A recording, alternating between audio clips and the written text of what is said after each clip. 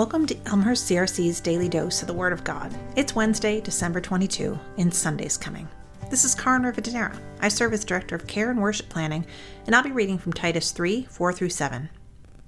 But when the kindness and love of God our Savior appeared, He saved us, not because of righteous things we had done, but because of His mercy.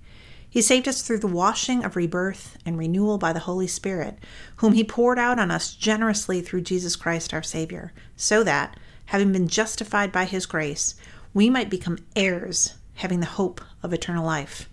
Wow. Let's listen to those words again.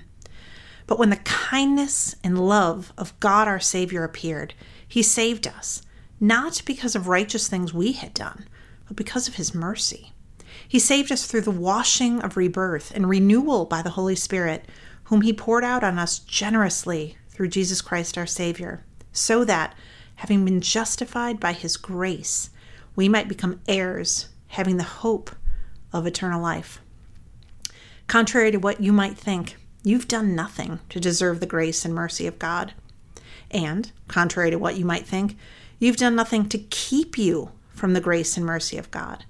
That is the gospel. That is the good news of Jesus Christ. It is only because of the great kindness and love of God that we are saved. It is only because of God's mercy that we are washed and renewed.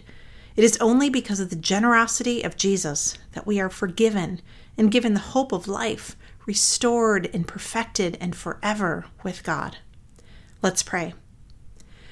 God, thank you for including us. Thank you for welcoming us. Thank you that your grace and mercy and kindness and generosity extend to all of us, no matter what.